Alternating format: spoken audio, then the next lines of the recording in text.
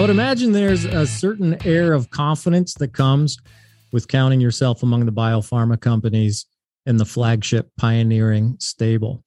Flagship is the builder of biotechs that played a lead hand in assembling a whopper in Moderna. I don't know that the leaders over at Flagship would embrace the word kingmakers, but when you build a Moderna from zero to approval of one of the most important vaccines in history in just about a decade, people are going to talk. I'm Matt Pillar. This is the Business of Biotech, and my guest on today's show is CEO of fellow Flagship pioneering company, Ring Therapeutics. Ring is leveraging the human commensal virome to deliver redosable and targetable gene therapy in a way that we haven't seen before. It's developing human anelloviruses as a new class of gene therapy vector, building on their potential to overcome some of the challenges that have vexed gene therapy developers, those challenges including tropism, safety, immunogenicity, and redosing. Ring is a unique company with a unique leader. His story of resilience and odds beating began when he was a child, and we'll explore that story on today's episode. Suffice it to say, those who knew his early circumstances as a Vietnamese refugee probably wouldn't have placed their bets on Dr. Ong earning a UCL MD and quickly climbing the ranks at Pfizer, Bausch & Lomb, PTC Therapeutics, and Biogen before leading a promising and well-funded emerging biotech. But Tuan Ong did just that, and he's here with us today to talk about it. Dr. Ong, welcome to the show. Thanks, Matt. Thanks for inviting me. It's my pleasure. And I want to start kind of where we are today and work backwards a little bit. So you're CEO of Ring Therapeutics. As I mentioned, you also hold the title of CEO partner at Flagship Pioneering, meaning you're one of the Flagship Pioneering head of one of the Flagship Pioneering companies. The VC that famously gave Moderna its start, and which led your $117 million Series B last summer. So I want you to sort of frame that up for us, clear it up for me, how that came to pass, how you came to become CEO at Ring. Thanks again for the invitation, Matt. Maybe if I can start off with just an introduction about Ring. So as you mentioned, Ring was founded by Flagship Pioneering and really came out of Flagship Labs through an exploration on the human virome. So what we essentially asked was, what if there are viruses that live in and amongst us that don't cause disease? Do they essentially exist? And can we essentially harness them for delivering therapeutics? It turns out that there's a family of viruses that are commensal. These have co-evolved with us over millions of years and really established specific traits in regards to specific tissue tropism, as well as the ability to evade the immune system, so making them the ideal vector. And so through my journey as a drug developer in the gene therapy space, it can be somewhat frustrating given some of the limitations and setbacks we've had in gene therapy.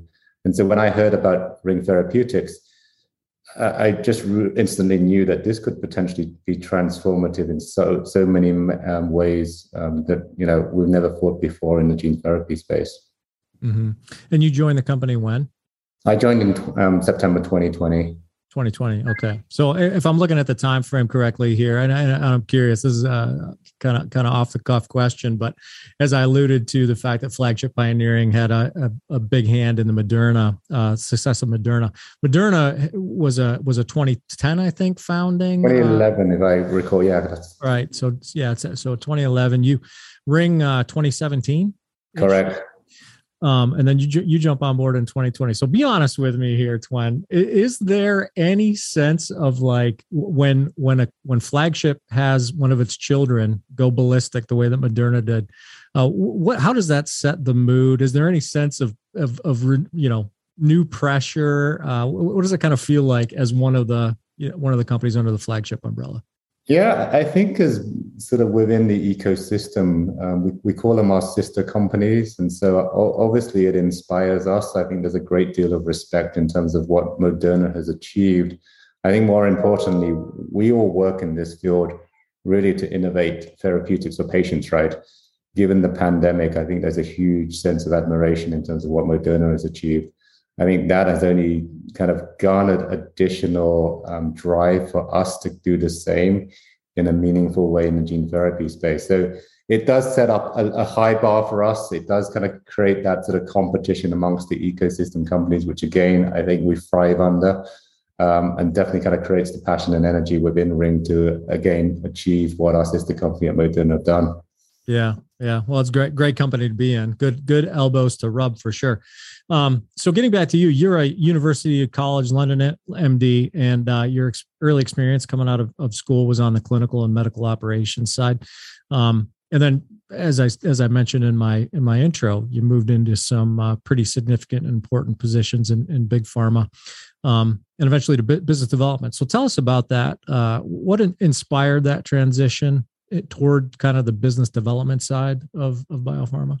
Yeah, it's a good question. I think when you think about it, sometimes it's not obvious, right? And I think Steve Jobs once said, sometimes to connect the dots, you've got to look backwards.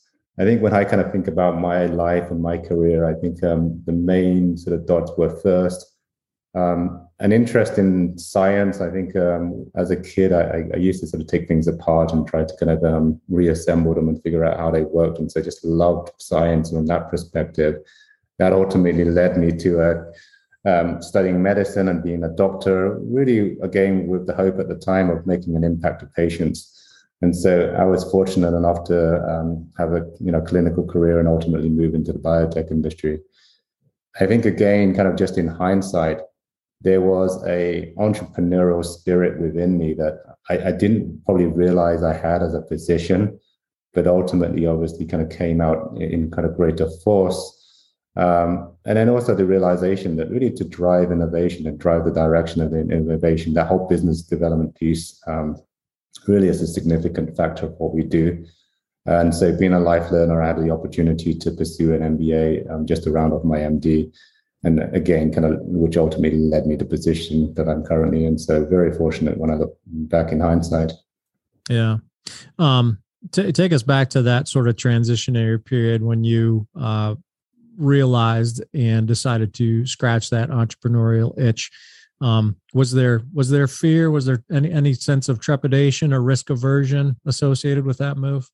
Yeah, I think, just to get, we'll probably dig into my background, but, for me, studying medicine and becoming a doctor was a lifelong dream, right?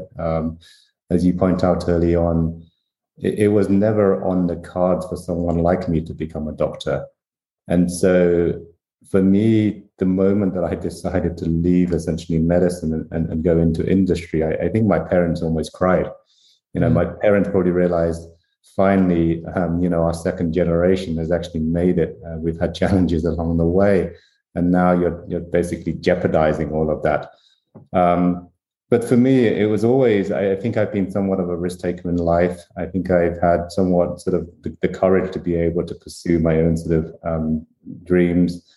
And I think kind of looking at it in hindsight, I've been extremely lucky that it's, all turned out extremely well in a way that I love doing what I do. And it's such a meaningful profession of what we do, essentially, of developing drugs for patients. So not easy along the way. But again, I think I feel fortunate of kind of landing where I am today. Yeah. Yeah. I mean, the other element of risk that strikes me is, as I mentioned, you worked for some very significant companies, and you had some significant roles within those companies. And those are roles where, those roles came with, I'm sure, a nice, comfortable, secure paycheck, a nice benefits package, and a nice office. You could probably stay as long as you wanted to, but there's some degree of risk in leaving that big pharma. I mean, you can to some degree affect change and develop medicines in those positions as well. But what was the, I guess, appeal of taking the reins at a smaller, more nimble, emerging biopharma company as opposed to, remaining in a more comfortable and safe position in big bio? Yeah, no, I think I've had sort of some incredible memories of being at Pfizer, Bausch + Lomb, Biogen. I've made lifelong friendships. And so I've learned a great deal. And I think everything I've learned along the way has helped me to become the leader I have been in the biotech startup world. For me, there's nothing more satisfying than actually building something from the ground upwards. I think the life sciences does allow those that are courageous enough to essentially be able to pioneer into spaces and to be able to rewrite ways of doing it, right? Just for example, I just kind of remember when I was at Nightstar, my first week, I was preparing for an IPO roadshow. And then I was also ordering power tools from Amazon to assemble my office desk. So there's no facilities hotline, there's no ticket you sort of submit to get somebody to build this. It's you, and you just got to do it. And I love that. I think that's part of my sort of philosophy in life, and my own sort of attitude, just go after it and do it. And so I think biotech really serves those that have that sort of mindset really well. Yeah. Yeah. Well, I can't have a conversation with you knowing a little bit about your background without digging into some of the foundational elements that make you who you are.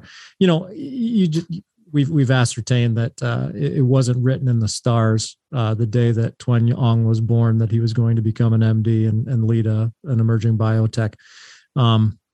I spend a lot of time on this podcast and in my other job as a writer for Bioprocess Online, talking with people who maybe it wasn't written in the stars, but the pedigree was there. You know what I mean? Like they come from the family, and I guess I would say it's not a particular surprise. You mentioned your parents a minute ago. I want to ask you about them. So and kind of where they came from and how they got you where you are today. So first, tell me about your parents. What, you said your parents almost cried when you left, when you quit practicing medicine and moved into industry. Why is that? I come from sort of Asian parents, right? My parents are sort of Chinese. I was born in Vietnam, and as you mentioned, I was a refugee in the Vietnam War. So my parents moved to, I guess, were born in Vietnam after my grandfather sort of left, and I guess he was probably the first pioneer, left about sort of 16 during one of the Chinese famines. Again, this was probably the beginning for our generation in Vietnam, where they, where he sort of fled and made a new life for himself. And so I think when we had moved from Vietnam to London, we lived a life of relative poverty. I think I lived in the projects. I lived and studied in one of the most sort of deprived schools in inner city London. Mm-hmm. And so I think for us, or refugees, to potentially kind of see that way as escaping poverty and actually achieving stability, where again, during war-torn Vietnam, things were so hostile and unstable. My parents basically decided to make the call that it's now or never, really. So in the middle of the night, they decided to sort of smuggle us out under the cover of darkness onto a boat. And we had nothing but the clothes on our backs and really a dream of a better life. It sounds kind of cliche, but we were fortunate to survive that. We lived in the refugee camp for about a year. In Indonesia, actually. Indonesia, okay. So we lived in a refugee camp for a year before moving to London. And I remember arriving, and none of us could speak a word of English. We had to, and this was in the 80s, where, we had to endure racism. I think the council apartment that I lived at, or we call it the projects here in the US, were, tough. There were drug addicts and drug dealers. I remember running up from school through the stairwell just to avoid that, and kind of it still haunts me when I sort of see faces of drug addicts from that sort of stairwell. And so there's an innate drive inside of you. I think there's the innate drive to be somebody. And I think for me, the first piece is, as Asian parents, your parents never tell you they're proud of you, no matter what you accomplish. Even if you win a Nobel Prize, if you become president, you could have done better there. And so I think that's a reverse psychology that I've always had to deal with, whereby my parents have always driven me.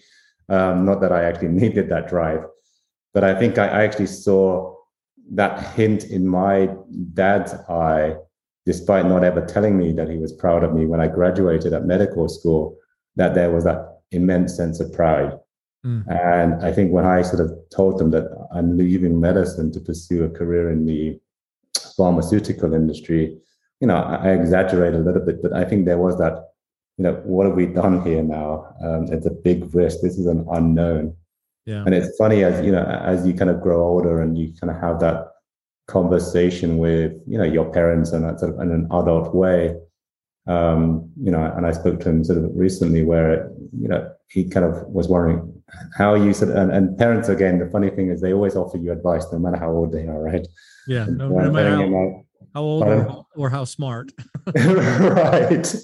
And, my dad, bless his heart, is telling me about the FDA and how to get drugs approved, knowing that I work in this sort of field. And I'm kind of, and sort of just in a very kind of caring way. And I got the sense through that conversation, it was almost, again, Asian parents will never kind of express that degree of emotion, but it's almost like, you did well, son. I'm glad, I'm proud of what you've done. And I'm really proud of what you're doing for society here. Yeah. So, well done. So that to me meant a lot. When you're striving to excel in a new arena, the best guides are the ones already doing it well. The business of biotech brings those voices forward to help new and emerging biopharmas turn their innovations, like mRNA and cell and gene therapies, into clinical realities. Tune in and subscribe for insights on hiring, regulatory, and other need-to-know topics for biopharma leaders. The podcast is brought to you in collaboration with Cytiva. Check out their resources at cytiva.com/emerging biotech. That's CYTIVA.com/emerging biotech. Now, is the I guess reluctance to demonstrate affection reciprocal? Because I'm wondering, as you're talking, Dr. Ong, I'm wondering if you turn to your dad and say, "Dad, thanks for putting me in that boat. I love you. Thanks for thanks for slipping out of there under the cover of darkness. I know it was a tough road, but it was the right thing to do." And the risk, I mean, it's the irony, if you will, of his risk aversion, given the fact that he took that risk, that your parents took that risk, is not lost on me. Yeah, I think you'll see that a lot in sort of first generations of immigrants and refugees, right? I think there is that somewhat they've taken that big risk, but there's that need and yearning to have that stability and that stability for other generations. And so it is an irony. It's tough. I think as a parent now, I've become a lot sort of more open. I tell my sort of children, I love them all the time. I hug them. It's a very different sort of culture. And, to your point, but the really funny thing was, again, I was texting my dad. Again, this was a while back. And I've never, to your point, it sounds strange, but I've actually never told my dad I loved him. But then for one reason or another, and I think life is so short and precious, I texted back and I put, "I love you, Dad." And so that was probably the first time I've ever told my dad that I loved him. But I felt it was important to do so just because, how fragile life is. And I think you never get that opportunity. And so you don't want to regret not having a chance to say that. And so anyway, I did that. Good. I'm glad you did that. And I'm sure it felt good. I'm sure it felt good to do that. Oh, yeah, for sure it did. Whether or not he ever chooses to admit it, it felt good for him to hear. I guarantee it. Tell me about the education though. You don't speak the language. You're going to school, I'm assuming, like from the get-go when you get to London. Probably, maybe not. You're not going to private school. I'm sure not coming from private. So tell me about your education. Early on, and when you realized that not only that you had both the interest in science, but also the ability. Like, when did it strike you that, hey, there's a future here beyond undergrad, beyond there's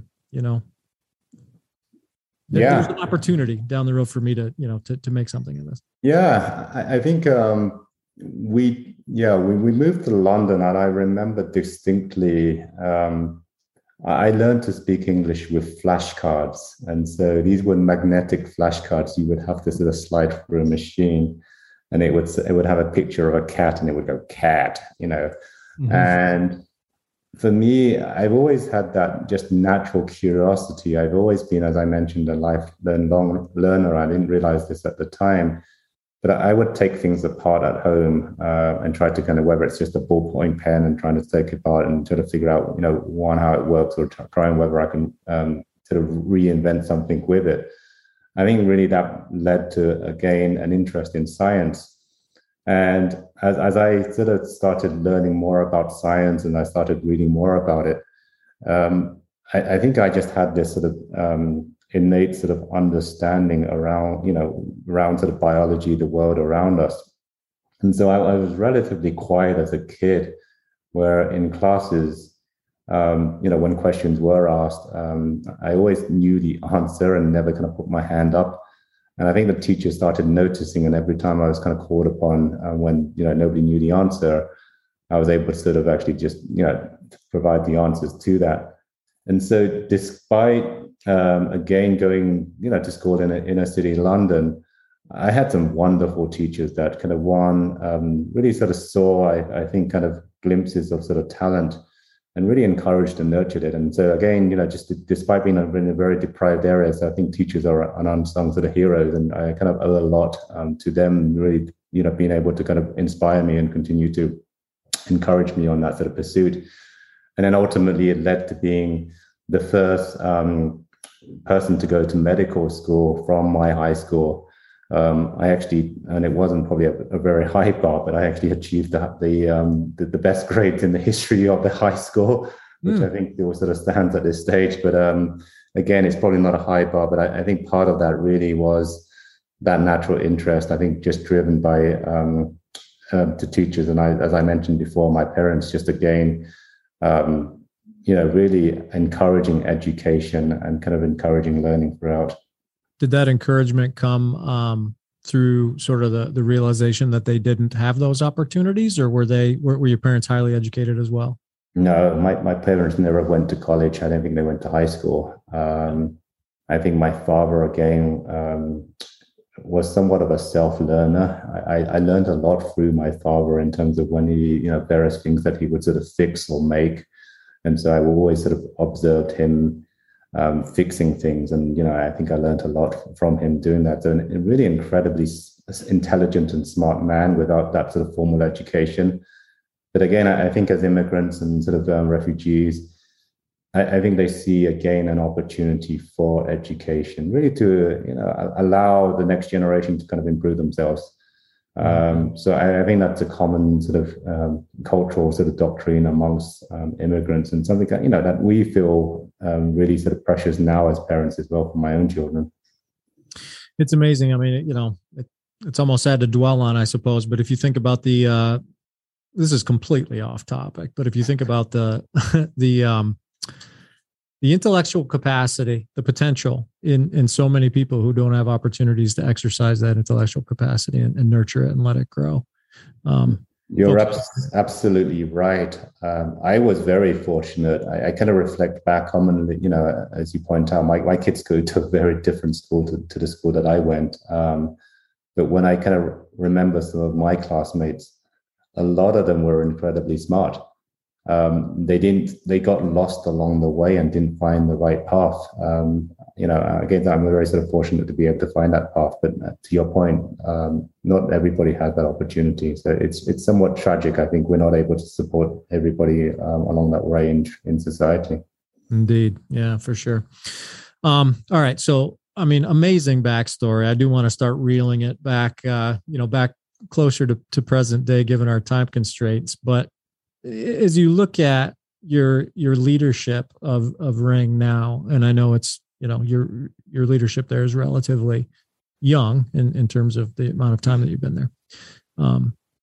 But how would you say that your background, your backstory has contributed to your leadership style, the culture that you're creating for the company, the, sense of responsibility you have over its people and its IP and its go forward plan?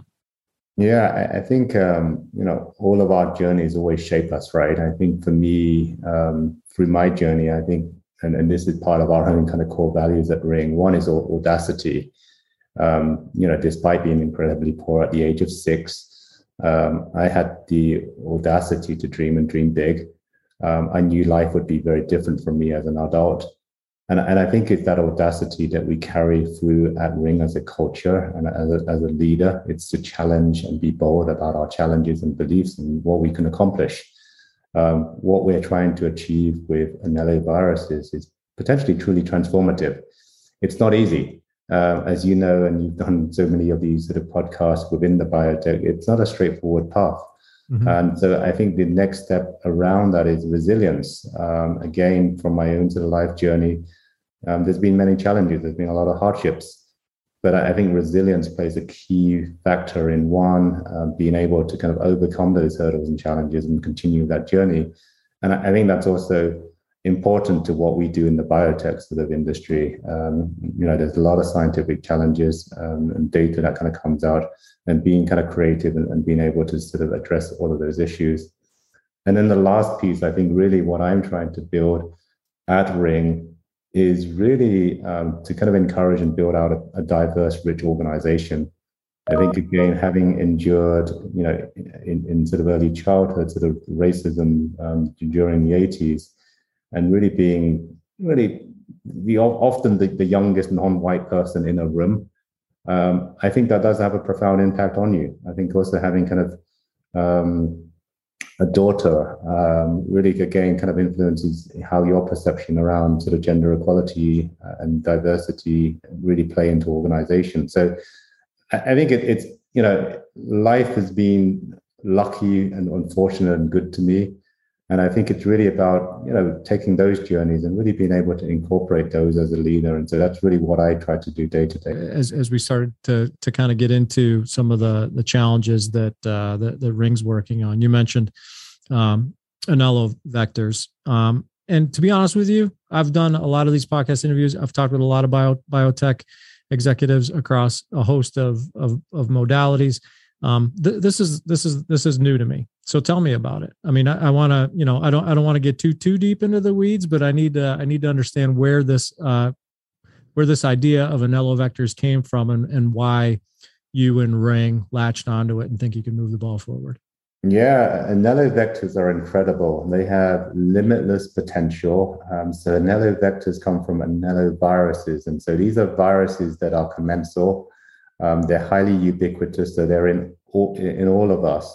And these viruses have co-evolved and lived in harmony inside of humans for millions of years. And that evolution has led them to have very specific traits. So they basically harbor inside different tissues of our bodies, allowing them to be tissue specific and tissue tropic.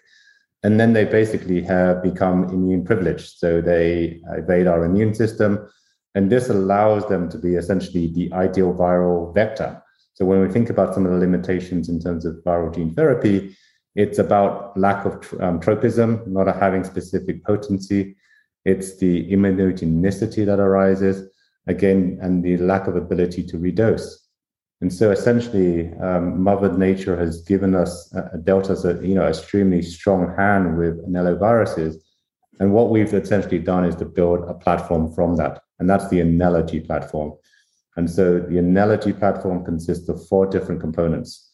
First, it's the AnelloScope, which is a highly powerful proprietary discovery engine. And so what we do is we are able to take human tissue, deep genomic sequence those for Anello viruses, and using those genomic sequences, generate vectors from that. The next part of the platform is AnelloScreen. This is a high throughput testing component that allows us to test those Anello vectors that we generate. And then through that, there's Anello Design, when we incorporate machine learning and the learnings from the data that we generate from AnelloScreen. And then the last final piece is really AnelloBricks. So think of this as a modular construction where we're able to take those genomic sequences, generate capsids from that.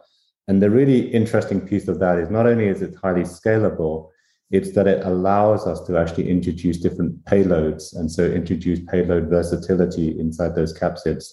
So we're able to package DNA, RNA, and potentially actually include conjugate peptides on the external surface as well. So being able to be a highly powerful delivery vehicle in addition to that tropism and redosability that we talked about earlier on. Mm-hmm. How much, if any, work had been done in the space around adenoviruses prior to Ring and prior to Flagship's investment in Ring? What was it a popular area? This was a completely uncharted area. I think there's not a lot known about, first of all, the human virion, which are kind of, the viruses that live in and amongst us. Mm-hmm. Flagship pioneering, really did a lot of explorations in a number of different areas, and hence the sort of pioneering aspect around that. But I think in regards to Ring, the exploration was really around the question of, are these viruses essentially commensal? And, if you take that commensalism, can we actually repurpose them in a useful way? And so really from our discovery from early deep genomic sequencing work on blood transfusion, we're able to identify commensal viruses that were actually inadvertently transfused from one person to another. So transfusions have been going on for the last 200 years. And we typically don't screen for anelloviruses because, again, they're non-pathogenic. And so what we identified from that study, and this is published in the Cell paper, was really the fact that you can transfuse the anellovirus between a donor and a recipient. When you do that transfusion, those viruses actually persist. So the immune system of the recipient isn't kicking in and eliminating those viruses. And then lastly, we were able to identify in certain donors and recipients, there was a high degree of sequence homology between the anelloviruses that were being donated to the recipient, meaning that there was almost a redosing of the same virus to the recipient. And so in some ways, inadvertently, this study has almost been done where we've been able to demonstrate safety and the potential ability to redose in a way that allows these anelloviruses or vectors to be persistent. And that's basically the data that led to the foundation of Ring in 2017. Yeah, it's fascinating. So since that time, has the space beyond Ring developed? Are there competitive sets that are looking at the same technologies, the same science, and looking to develop therapeutics around them? Not that we're aware of. Ring is the first and only company that is pioneering, a new class of viral vectors using anelloviruses. We've established quite substantial IP around this. Our foundational IP actually covers the vectorization of anelloviruses. And so, in this field, IP obviously is a significant sort of factor. I think the other aspect around this is really pioneering the knowledge around anelloviruses. So if you look in the literature, there's not much published in this space. I think, the Cell paper was for us somewhat of a landmark paper to start really sharing our scientific understanding around anelloviruses. We've continued to build out that understanding really through understanding of the virology, the structure, and really, how it sort of evades the immune system. And so that's something we plan to publish in due course. And so, stay tuned in regards to that. Excellent. So we talked about some of the challenges, and I'd invite you to go a little deeper on how commensal viruses eliminate some of the challenges we mentioned.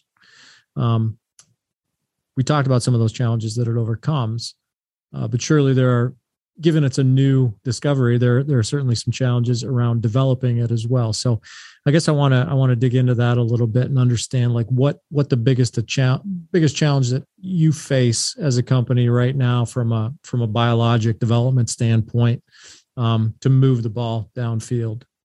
Yeah, I think it's a double-edged sword when you're pioneers in the field. I think in terms of, obviously, the benefits is having that proprietary knowledge that you generate and the IP that you generate. I think on the flip side is that there's very little known in the space. And so I think in terms of just the actual virus itself, the viral biology aspect around it, how it replicates, how we're able to harness some of the biological sort of components around the viruses, really, there's no rule book to that. I think to some extent, there are things we can learn from AAV, But this is a completely different virus to AAV. And in a way, I think some of the things that encumber AAV may not actually apply to anelloviruses, right? And so that's really why there's truly a transformative potential from that. And so I think that challenge really has allowed us to step up. And what we've done at Ring is to build a world-class organization of experts in viral biology, genomics, synthetic biology, machine learning, manufacturing, really to kind of get a better understanding around anelloviruses. How do we build a platform around that? How we're able to understand the genomic sequence, the DNA of the virus itself, and then how do we basically be able to harness and capitalize on that learning to be able to vectorize it and really be able to introduce sort of different payloads within that. And so that's really what we've been doing. And I think a big part of that comes from building a world-class team. Mm-hmm. Where are you sort of on that run? How many employees are there now at Ring? So we're just over 100 employees as of sort of January. Mm-hmm. Okay. And what does the company look like in terms of day-to-day activity? Do you look like a discovery company, a pre-IND company, a company that's getting ready to take something toward the clinic? Like, how would you sort of characterize the day-to-day activity there? Day-to-day, high energy, passionate sort of group of individuals. I think what we've been focused on is building out the platform, validating the components of the platform, and really advancing the data. And so I think some of the data sets that I mentioned in regards to in vivo, in vitro data, well, we'll be sort of looking to publish in due course and share that with both the scientific as well as the biotech industry. And then really continue to advance the pipeline, advancing those candidates that, near term, we're looking to doing IND enabling studies, and then looking forward to being in the clinic soon. Tell me about those candidates. What indications do you anticipate pursuing? So we're focused on, again, as I mentioned before, just building out the platform. I think when you look at the anelloviruses, there's a somewhat, and I often sort of say this, there's a bit of an embarrassment of riches, right? There's not much that anelloviruses can't do in terms of just as a class of viral vectors. And so when you look at just tissue tropism and the diseases and tissues that it can target, again, a vast degree of opportunity. I think the other piece that we're just trying to get our hands and wrapping our arms around is really the payload versatility. As I mentioned, as we generate these capsids, we can introduce DNA, RNA, and external sort of peptides on those viral-like particles, and that allows us again to address multiple diseases through multiple modalities as well. Mm. And so, really, it's a challenging conundrum to be able to continue obviously building that platform, but really the expansive opportunities we have. And so we'll be able to sort of share that in due course. But I'm looking forward to, getting to the point where, we can definitely share that in more detail. Yeah. Well, me too. It's exciting to follow, and it will be cool to know that when the time is right. At this particular juncture of the company, it occurs to me that perhaps out licensing the technology or partnership would be potential avenues you might go, right? Like, do you have any thoughts around, that you can share that is? And I understand if you can't, but do you have any thoughts, as the company's leader, setting the course, kind of setting a vision, where you want to be versus what any number of opportunities could take you off course? But do you want to become a therapeutics company? Do you want to become a platform that works with other cell and gene therapeutics companies, all of the above? Yeah, I think, as a flagship pioneering company, we're a bioplatform company. I think, as I mentioned before, we have an embarrassment of riches. The anello vector is a highly powerful platform in terms of its properties for tropism, redosability, but also in terms of what it can deliver in terms of modalities and the diseases it can address. I've always been front and center a physician, a drug developer, and really someone that wants to innovate therapeutics to patients.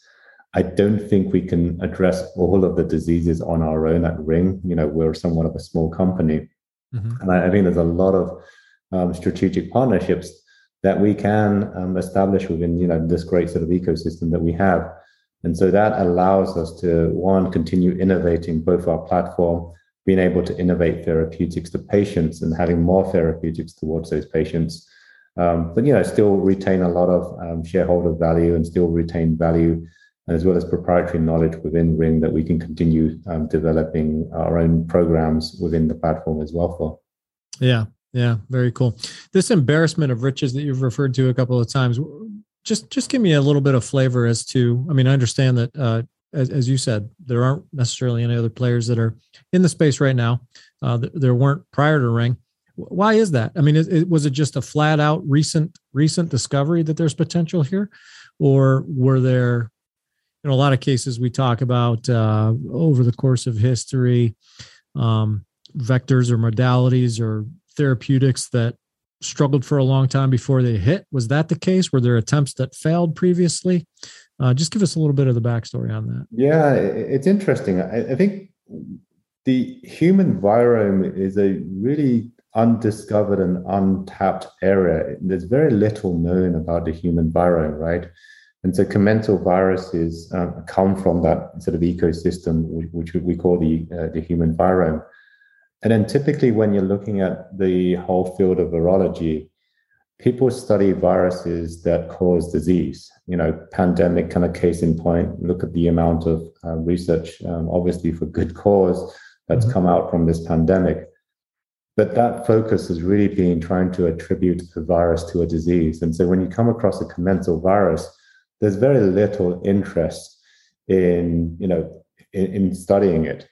And so I think Flagship was very astute in following that up in regards to, look, these are somewhat non-pathogenic, but then again, potentially could we harness these for any other sort of useful purpose to deliver therapeutics? And so that led to some of the explorations that we did at Flagship Pioneering, and ultimately the build of the Analogy platform to be able to harness those anelloviruses inside of our bodies, and really, again, being able to innovate on the nature inside of our bodies to create a new class of viral vectors. Mm-hmm. Yeah, that's very interesting. We're starting to run short on time here, Dr. Ong, so I'm going to ask you a couple wrap-up questions. What's next? What's the next big thing on Dr. Ong's agenda? I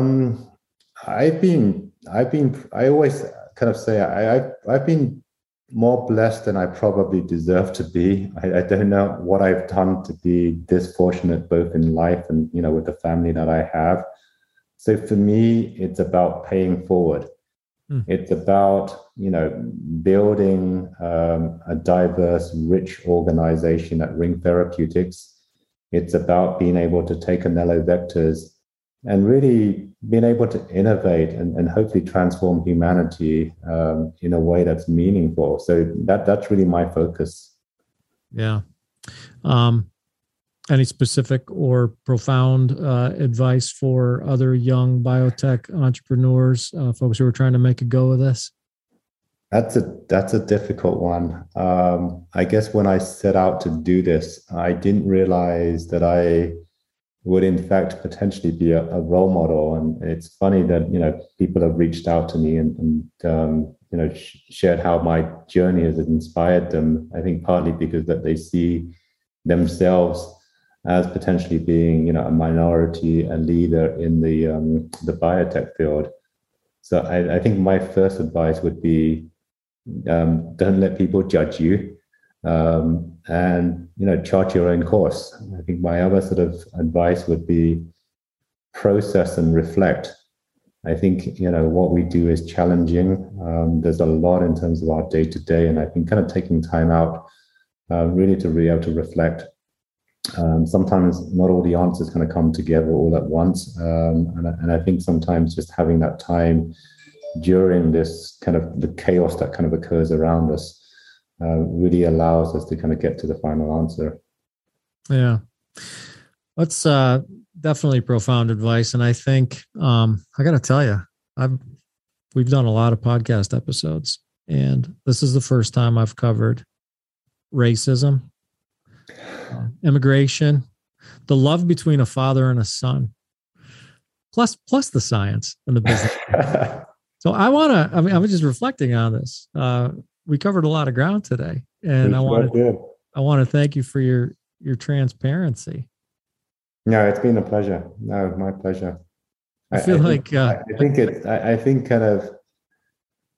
my journey has been challenging for myself in a way where I think in the beginning it was somewhat of a source of shame. I think that what I've learned is that it's a source of strength. I'm glad and proud that now it's inspired others like me. And I want to be able to use my voice. And so, I thank you for the opportunity to be able to share my voice and, hopefully inspire others to do so. That's something that I've had to kind of, grow and develop. And so I appreciate that opportunity. Yeah, well, inspiring it is. And I appreciate you for sharing that story. Yeah, thank you. So that's Ring Therapeutics CEO, Dr. Tuen Ong. I'm Matt Pillar, and this is The Business of Biotech. We're produced by Bioprocess Online in partnership with Cytiva, which demonstrates its commitment to new and emerging biotech companies at its virtual biotech accelerator, which you can find at cytivalifesciences.com/emerging biotech. Please give that a look, then go to bioprocessonline.com, where I encourage you to subscribe to my newsletter. And if you like listening in on conversations with biopharma industry luminaries and inspirations like Dr. Ong, please subscribe to this podcast and share it with your colleagues. Thanks for listening.